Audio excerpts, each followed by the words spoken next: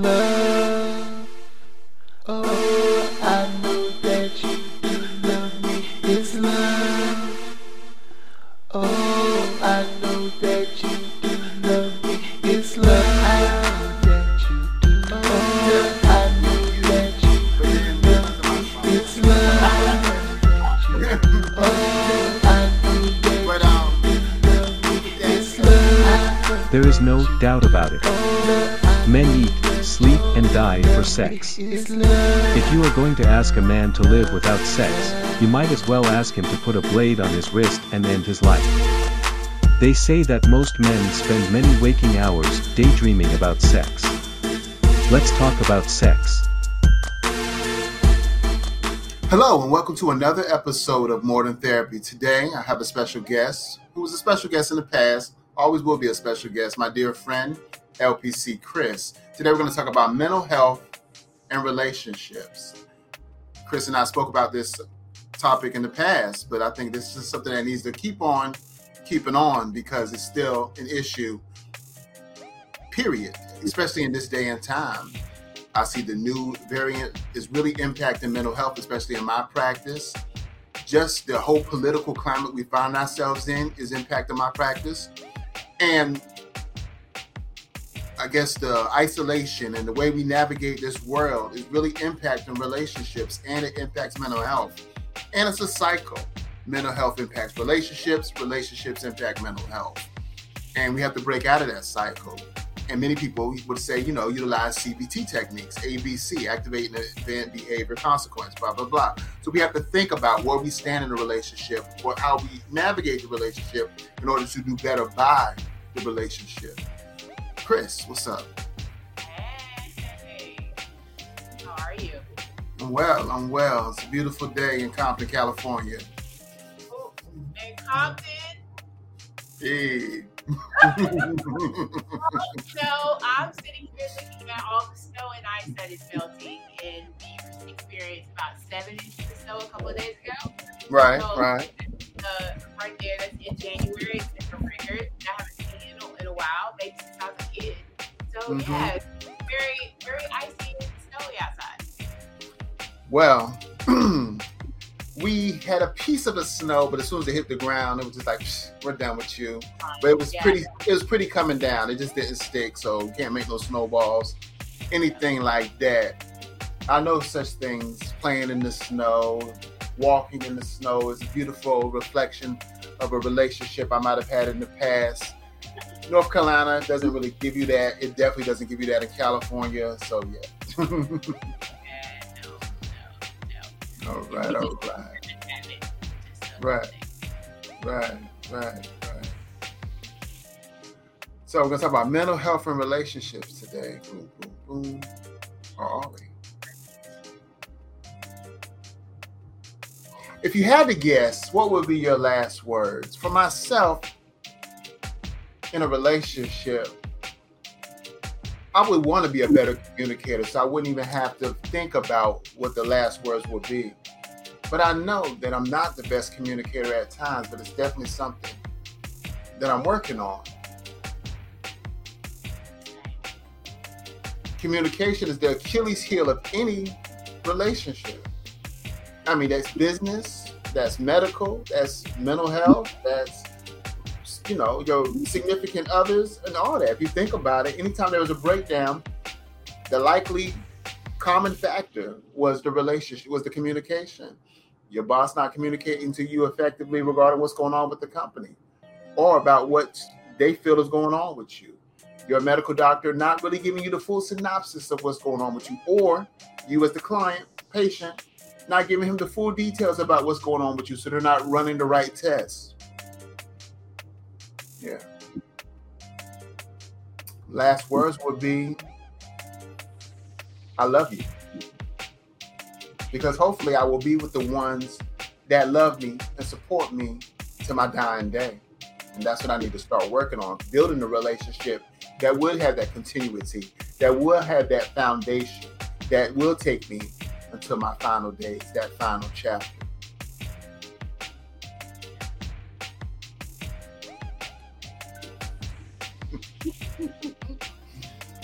Yes, I agree. Yes. All right. So I think I saw a meme on Facebook that said, "Imagine falling in love and staying in love for the rest of your life." It's a beautiful place to be. How achievable it is in this day and time, I don't know. People are selfish. People are greedy. People, you know what I'm saying, they don't communicate well. They live in isolated bubbles and find being in a relationship not conducive to their centeredness in many ways. You know what I'm saying? Don't believe in the giving. Don't believe in the balance. You know, believe in whatever I can get, moving the pendulum too far to the left or right in many cases. We got to do better. Yeah, I think people are in survival mode, Right. and don't realize it. I've seen relationships go as if the other partner is supposed to supply every part of your being, every part that you were missing. Like they are supposed to fill that void. So Right. if you without a mom or without a dad or without something that they expected the other person to fill in and be that dad or be that mom that they never had. Mm-hmm. That's a lot. That's a lot to expect out of somebody, for them to be your everything. Right. So Right. how much? I've seen that a lot in relationships that not only again survival mode, and I love this person, but I do know that I'm more financially secure when I'm with this person. And then I want this person to not only be financially securing for me, but provide me fill in those voids that I've been looking for all of my life. Right. Yeah, and that is a lot to handle as a partner. And there's times where the partner might feel as if the other is too heavy to carry. So that's something to consider, I guess, even with communication, but definitely when it comes to, I want this person to be with everything. Right. Yeah. So I've seen a lot of it. And talking about communication, that is something that I've been working on for at least a year. I just started doing therapy in the fall of last year. Mm-hmm. That has been going well. But it felt awkward at first because I had been in therapy, and then I'm a therapist that's seeing a therapist, Right. and for her to ask me questions, it was like, I'm used to being the one asking questions. I'm used to being the one formulating everything and making these interventions, and then when I have her ask me a question, I'm just sitting there like,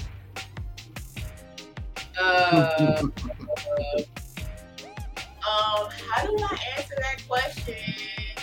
How do I, and then having a fear of her judging me. That part. Yeah. I think Go being ahead. a client, having a therapist, being a client humbles you as a therapist. I mean, it really opens up your perspective on how your client might feel or what your client is going through.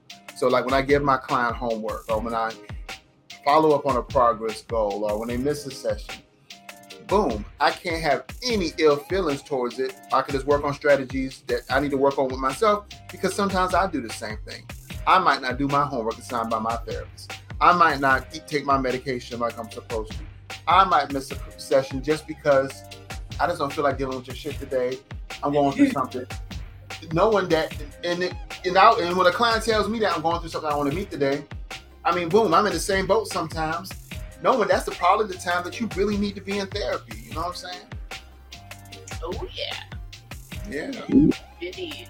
Like I said earlier, I wanted to bounce and ghost my therapist a couple of sessions ago because number one, I was tired, and two, I didn't realize it until I did show up for my session that I was scared to show up for that session because there was so much stuff going on in between time that I met with her that I didn't want to report out what all had happened. Right. Because I was afraid that she was going to judge me. I was afraid that like a parent, kind of like, there's that people pleasing thing. Mm-hmm. And I thought she was going to judge me on whatever, and then all of that. So I ended up showing up, and it was all of my internal anxiety. That's what it was. She never presented, never did any of that, which I feared. And it actually was a huge relief to be able to go and see her that day, even though I didn't want to meet her. But Indeed. Therapists who get therapy are probably the best therapists. They avoid burnout. They understand your perspective. So to me, it's crucial for me to know whether or not my therapist is getting therapy, even as a therapist who's getting therapy. And if they balk at it, or they be like, nah, you know what I'm saying? Then I know that's not the person with me. One, because you might be judging me as a therapist who's seeking therapy. Yeah. So I think we have been in my own personal therapy, I've been thinking about and talking to her about relationships. And I love being able to talk to her about relationships because it is different to talk to a therapist about relationships versus talking to a friend or talking to a parent or, you know, some other people that are not in the therapy world. Because it is non-judgmental. And it is like, well, I told you so. It's nothing like that. But it's trying to make these interventions for me in order for me to connect the dots. Right. And I've connected a lot of dots in the past 3 months or so that I never thought was happening. I never paid attention, nothing. But going back to the communication, we kind of had to dig deep on why it is, because I feel like I'm a great communicator. I ask a lot of questions. I do. Right. I do, you know, tell people surface stuff. But when it comes to actual how I'm feeling, am I being honest? And not in plain terms, I'm not being honest. So I had to learn that I was not being honest. That I felt in a relationship, in my past relationships, that I couldn't be honest. Because it really wasn't, I guess, the best relationship to be in, to say the least, to be honest. But at the same time, I still took pieces away from my own self because I wasn't expressing things that I wanted and my desires in the future and all of that. And then recognizing red flags, not saying they were red flags, keep going along with it. So, learning a lot in 2021, 2022. Indeed.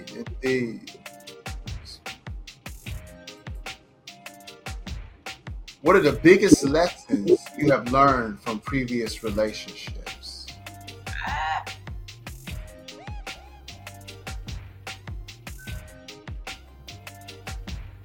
I'll let you go first. The biggest lessons I might have learned from a relationship or relationships as a whole would be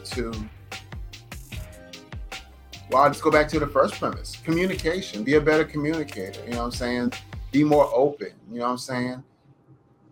Be okay with expressing your fears, expressing your doubts, expressing what's going on with you. Instead of bottling it in and keeping it, you're not understanding what's going on with you. So when you distance yourself or you withdraw, you know, they might just thinking that you're just being, you know, antisocial or not really into the relationship, not knowing that you might be going through something.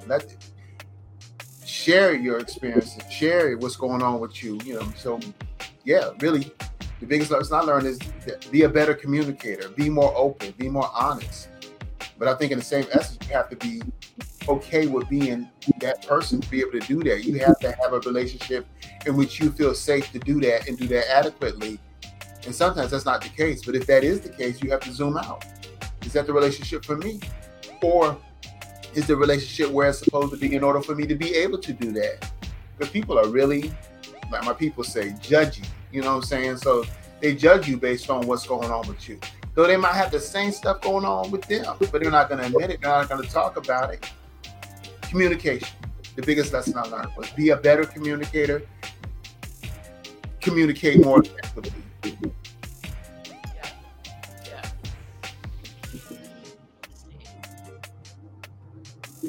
I think for me is know your worth, and know that I don't have to chase anyone. And if I find myself in that mode of wanting to chase someone, then I'm not in the right situation. So yeah, I think that is my biggest lesson of my previous relationships. And it has been, there's certain things that you know that you're doing, and then there's other times where you don't really realize what you're doing. And my therapist asked me a question, and she was like, oh, how are you with this person? And I said, oh, well, my personality is like this. And she said, well, do you have to be like that? And I looked at her and I was like, no. And I'm telling you, it just kind of like changed my whole perspective on what I was doing, my behavior. I dropped some things that week. I was mad that week because I had to change my behavior. And I was exhausted after changing my behavior. And then I prayed on it. And then that next, by the time I saw her again, I was rejuvenated, energetic, all of that stuff. So yeah, know your worth. Indeed. That's important. I think a lot of times, and that even goes back to the, my part, what I was saying about communication. If you're not knowing your worth, you may not feel adequately internally motivated to communicate. Because you're not knowing your worth. You're feeling less than. You feel like, oh, they might not love me the same. They might not treat me the same. They may not want to be with me anymore. So I think those two speak to each other. Yeah. It translates over for me. It translated over to my work, my actual work, that I was letting someone kind of run the show and not saying, hey, hold on, pump your brakes. That doesn't sound right. Hold on, wait a minute. I just kind of letting them run and end up letting almost running it down to the ground. So I have been coached not only but through therapy, but people who are wise and also in the therapy world of how to approach someone, even if it is someone in a higher up or, it's a colleague or something of that nature, how to approach them and communicate your needs to them and communicate, hey, what your vision is for the future. Because if you have the space to communicate that and people listen to you, then go ahead and do it. Even if you feel like you don't have the space, go ahead and do it. Say what you need to say and mean what you say. But it does translate to my work. And I feel like they both have to feel that balance between work and intimate relationships.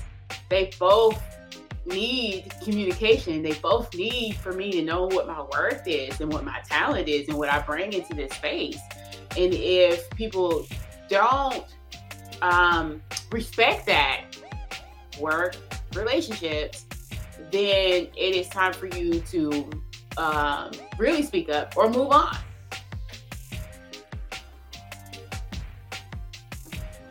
Indeed. Great point. Thank you for bringing that perspective to the table. I think more people need to really hear that and relate, because they can relate to that. Just don't know. You have options, or you can activate options for yourself in regards to being better, not only for self, but in the relationship. What does your I love you mean?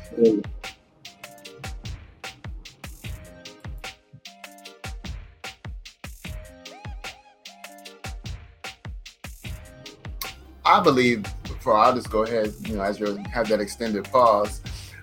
my I love you is accept me for who I am, but help me to grow to be better.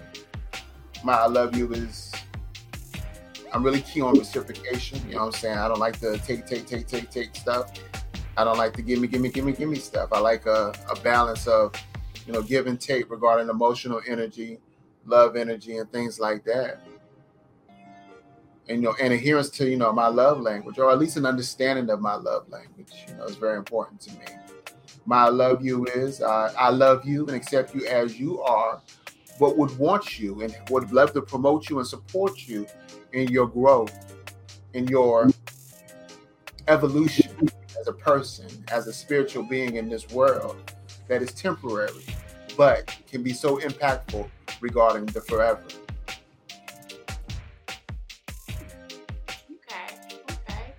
And that's really good. I was thinking about the I love you is more than the emotions. It's me showing you that you are important to me.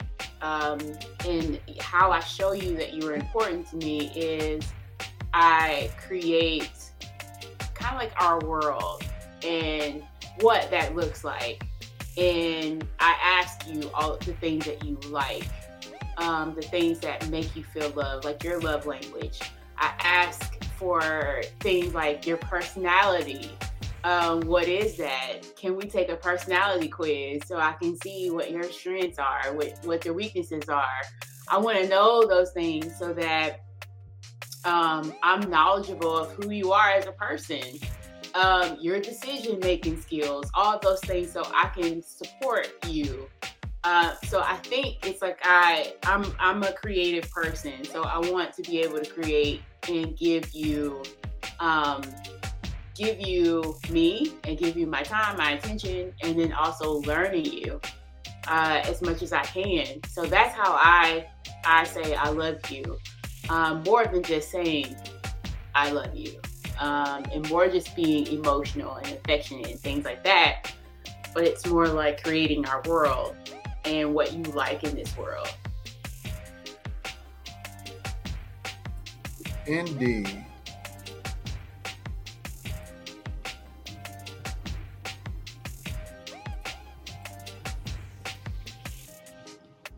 What does happiness look like for you? What does happiness look like for you?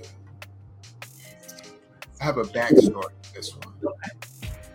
When I was married and then was on the getting divorced, one of the key things she said was, I thought you would make me happy forever. And I told her, happiness is within.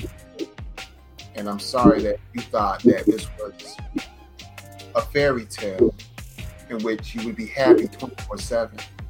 As in the world that I live in, that is not a reality. And it hurt me to hear her say that she was divorced because she wasn't happy. Not understanding that she had to figure out ways to make herself happy. We actually spoke about this recently, and when she said she wished she would have realized that she couldn't look for me to make her happy because she sees that I'm a better person. She sees I'm a good person. But that she was looking at that formula that just couldn't manifest a 24/7 thing. There's not enough serotonin in the body, you know what I'm saying, to make that happen. What happiness looks like for me is just being healthy, mentally, spiritually, and physically, accomplishing my goals that I set for myself, being loved and loving, and just being able to be better and to be what I would want to receive and to find that support from others in doing so. I want to be the change that I would want to see. That's what makes me happy. What makes me happy is if I'm in a grocery store, or if I'm in a city that I used to work in, or if I'm not in the city I used to work in, and I happen to come across one of my clients and they walk up to me and they be like, thank you for everything you've done to me. Like I know, or I might have even only met with them one time, like on mobile crisis or something. And I'm saying, you saved my life. You say this. And sometimes I can see their face, but I can't remember the incident nor their name. And it's just to hear those things that I made that impact with them, or that I helped them, because I genuinely want to help people. I genuinely want to be that helping agent. And hearing those really, really make me happy. Because in many ways, many instances, I'm not even really supposed to be here, but I guess I'm supposed to be here. My heavy gang background, my drug use, in the past, my shoot when I was nearly murdered, and in a coma for 6 months. Am I really supposed to be here? Well, obviously I am, but honestly, so many incidents would have made it so I wouldn't be able to be here. And I'm just happy that I'm able to give back. That's what makes me happy. Yeah. That's a good testimony right there too. At the very end, it's really good. I think happiness is very temporary. It's fleeting. I think what I have, for the most part, is just inner joy, because joy lasts longer, and it comes from just you knowing who you are, you knowing how far you've come, whether that's in your own life and then generations before you, just knowing how far you've come, and it doesn't matter how things are going. So right now I'm getting a really extensive part put on my car. So it's a lot of money.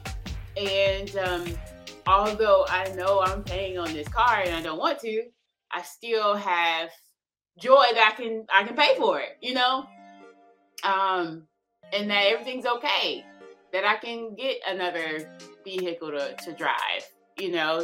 My dad let me borrow his truck. But I think for me, it's joy, inner joy, and knowing that we've come so far. I know in my generation, I've come so far. We know that we've had people die in our lives that were young. So I think it's gratefulness of being here and doing what we do on a regular basis, helping other people, talking to other people. I get the greatest joy in when people smile around me and feel comfortable around me, and because I know what that's like when you feel uncomfortable in your surroundings. Because I used to be very shy as a kid. I was very quiet, very shy, but now I'm not in my adulthood. But I know that gives me joy, just having people around me that are happy, that are smiling around me, that are comfortable. So that's what it looks like for me. And traveling, being with family, good health.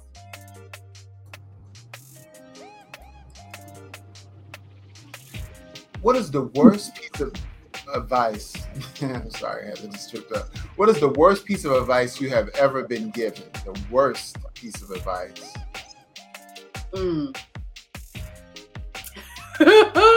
Mine has something to do with student loans. Mine was like, oh, you better get them student loans or whatever, because that's the, whatever that debt. And honey, I should not have borrowed more than I needed back then. You know what I mean? That was the worst piece, I think, of advice I've ever gotten about student loans and money in general. I don't know if I've ever gotten really bad advice when it comes to relationships, though, but mine has been more financial. The worst piece of advice that I've ever been given pretty much had to do with my career choice. When I was in school, I was going to school. I first went to technical school after I entered the field of human services and got my technical degree in public service. And then I transferred to a school called Springfield College, Human Services. At Springfield, my advisor said, either go on to get my human services degree, a master's in human services, or go get my counseling degree. I told him, what about social work at USC? because, that was a public school. It would have been a lot cheaper. And they were like, nah, you don't want to be a social worker working at DSS or anything. And I was like, okay. So I took their advice. I went to Webster University and got my degree in clinical mental health counseling. Now, as much as I loved my degree and it is working for me, I've learned later that I should have been an LCSW, or I should have got my degree in social work, because I would have had more flexibility regarding my career. Could have worked in more businesses or agencies, state, federal, everything, if more readily if I was a licensed clinical social worker. And I can move great, with the degree I have and doing the things I do, but I could just move so much better if I was at LCSW, because they have the social work board as the biggest lobbying board ever. They just make moves that nobody else can make.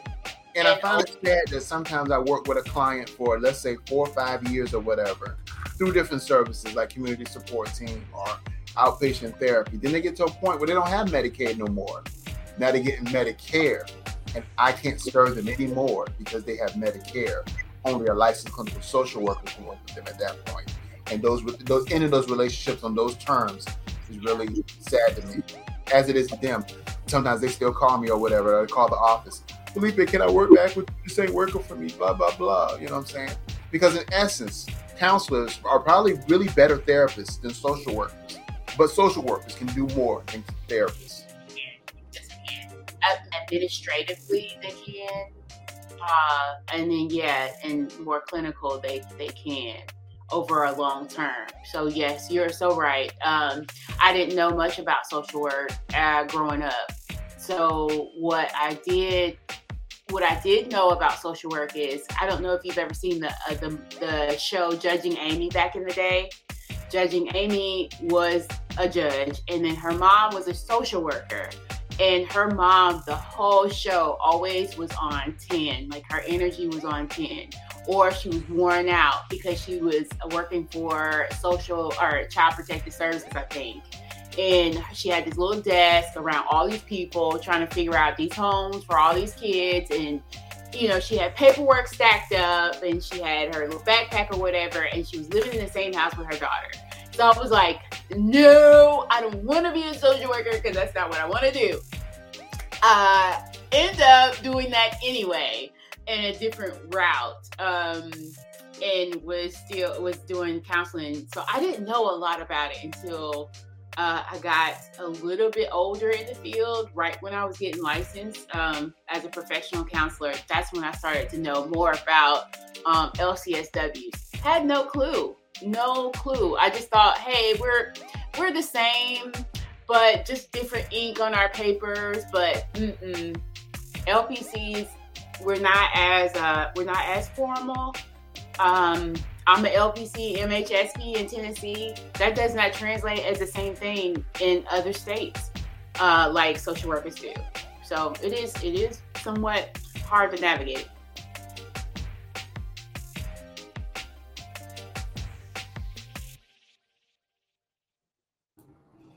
What is the best piece of advice you have ever been given? The best piece of advice. I'll let you go first. I've gotten a lot of good advice in my life, but I think one that really sticks out is when I was in high school, I experienced the loss of my brother in high school, and had a really hard time with school, basically. Taking tests, I had a hard time. Math, had a hard time. So I was a solid C student.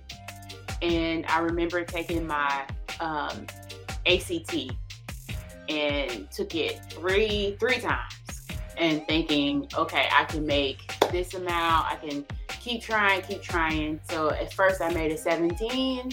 And then I took it again, I made an 18, and then I took it again, I made a 19.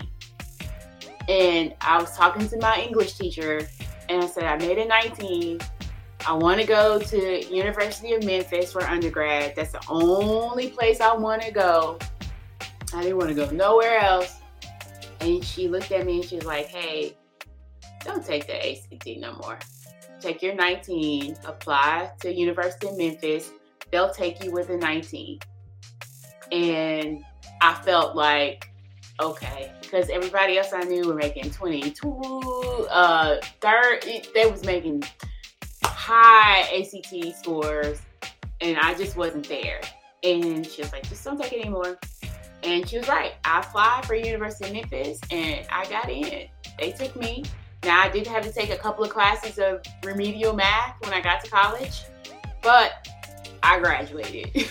Went there and graduated. So I think that was one of the best things. She kind of gave me hope and faith because I didn't want to go anywhere else.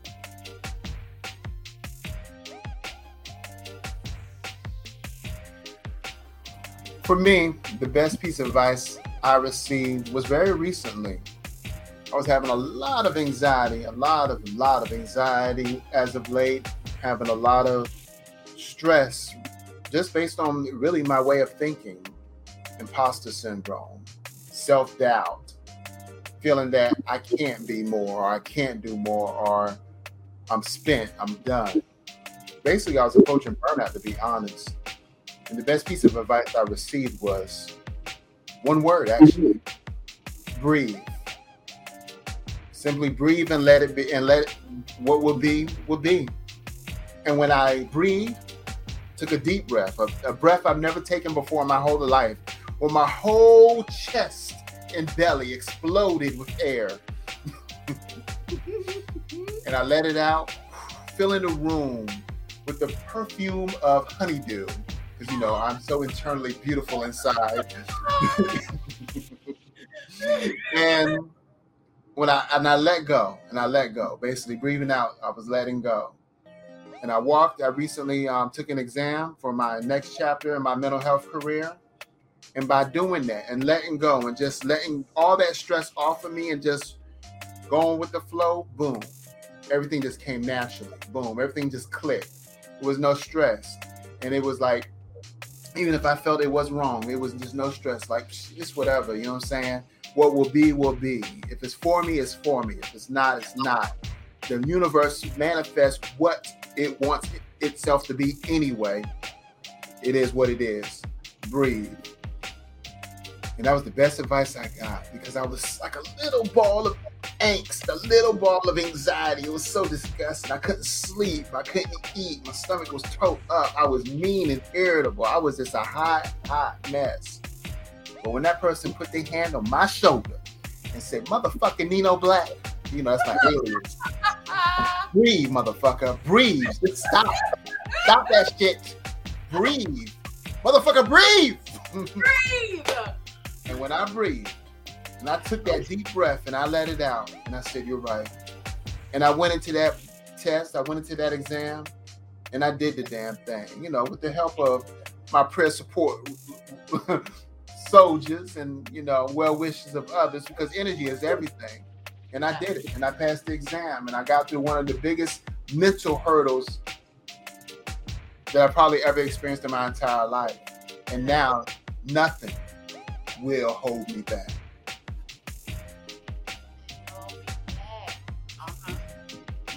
Good job. Oh,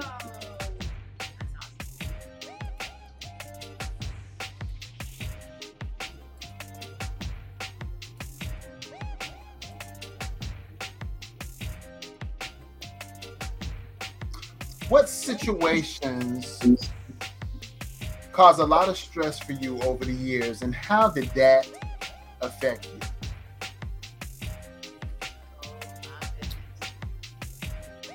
how much time we got left? We don't really have a Right? You did the heaviest one. Our show was kind of weird. We got 5-minute shows, we got hour and a half, 2-hour shows. Oh my God. This situation caused a lot of stress for you over the years. I'm gonna go light with it.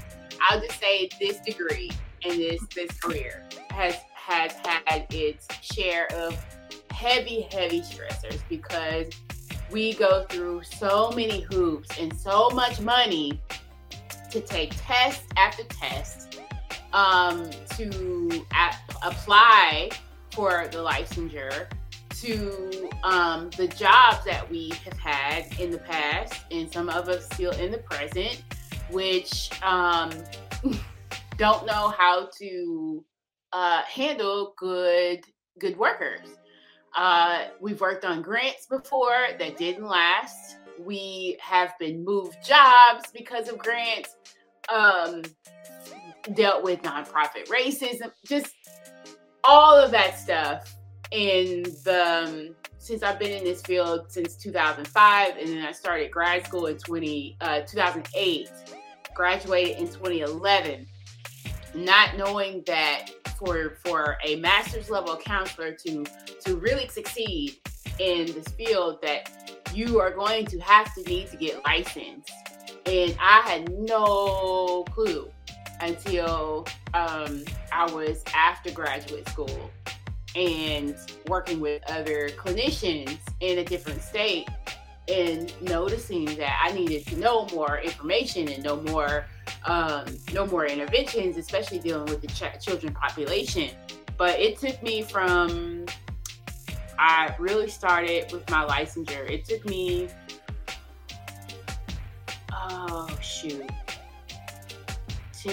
almost 10 years, 9 years really to get done with supervision and all of that stuff.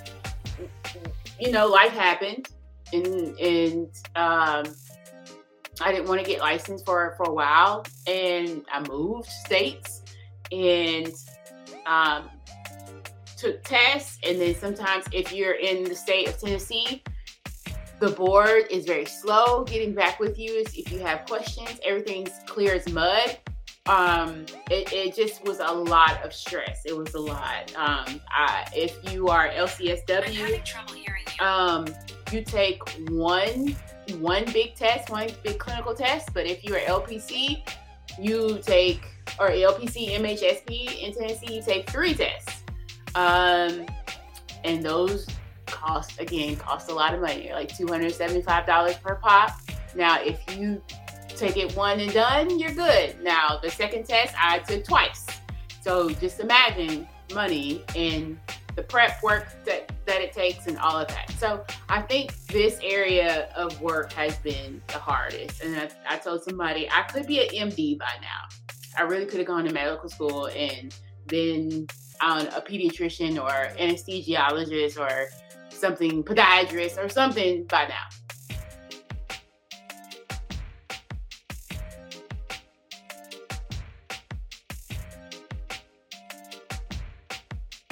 That's you. I think you're on mute.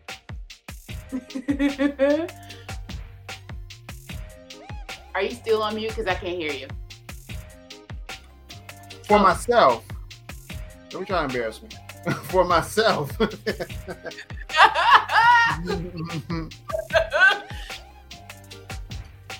I would say, probably something similar. I would say that the journey of becoming a mental health therapist, being a mental health therapist, being an addiction therapist has been very daunting, blocked in many ways by the powers that be. Supervisors not supervising appropriately, supervisors complicating your journey to licensure, agencies complicating your journey to licensure, having you or wanting you to do things that go against the ethical board in order to make productivity or in order to create the revenue for that job. That's what I would say. This pursuing licensure, working in mental health, but still having to navigate working with agencies that aren't necessarily adhering to their mission statement or doing what they're supposed to be doing regarding the helping field to the best of their ability. Basically putting profit over people, not appropriately supporting their clinicians, giving them the support they need in order for them to be well, in order to be well enough to serve the clients that they're serving. I would say, that's what I would say. And what are you most grateful for right now in this moment? Right now, in this moment.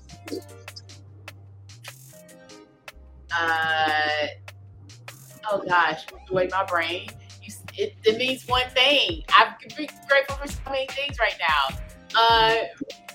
First of all, warmth and housing. So cold outside. But I would say new beginnings. I'm so grateful for that right now. This has been the best 3 weeks. Not to say there's not been anything happening that's challenging, but this has been the best 3 weeks that I've had in a long, long time. Only because I like you said, letting go of control of some things. And also looking forward to my part-time private practice, looking forward to some things on my my day job. My parents are healthy. I'm healthy. So the new beginnings is just out of this world. So yeah, that's what I'm grateful for. How about you? I'm grateful for passing that exam so I can move on to the next chapter of my life. But the thing that I'm most grateful for is the love and support I get from others. I believe without my village, that adheres closely to the concept of Ubuntu, I am because we are. I don't even think I would be here today. I'm very grateful to my village, to my circle of friends and family who love and support me, who give me that push when I need it, who scorn me when I need to be scorned, and who are always there for me regardless of the storm. I'm very thankful. That's my friend Aquanda, my friend Marlena, my friend Robin, you know what I'm saying, my friend Andre, my friend Abria, my ex-wife Lorinda, my son Corey, my daughter Kaori, my daughter Kennedy, you know what I'm saying? Multiple people that I'm thankful for in my village and extended village regarding the support and love I get that contribute to me being well. Because honestly, without that village, I don't think I can make it through many of these storms that I have to make it through.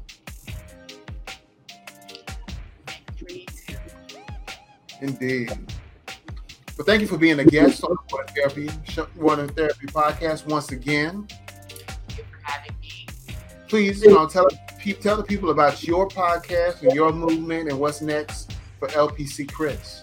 Yeah. So again, I'm LPC Chris, and I have 2 podcasts. I have hashtag Get Naked Therapist, and I will be coming up with my 4th season coming up in February of this year. So I'm excited about that. So I do have other therapists and helping professionals, such as this one I'm looking at right now. So he will be a guest on mine for season 4. Okay, yeah.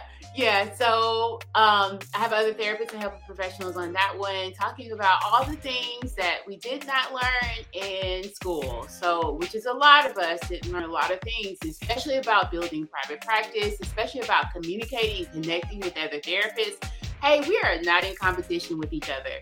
Most of us are very isolated in our practices. Even if you are still working in community mental health, there's still some things that, we just don't know.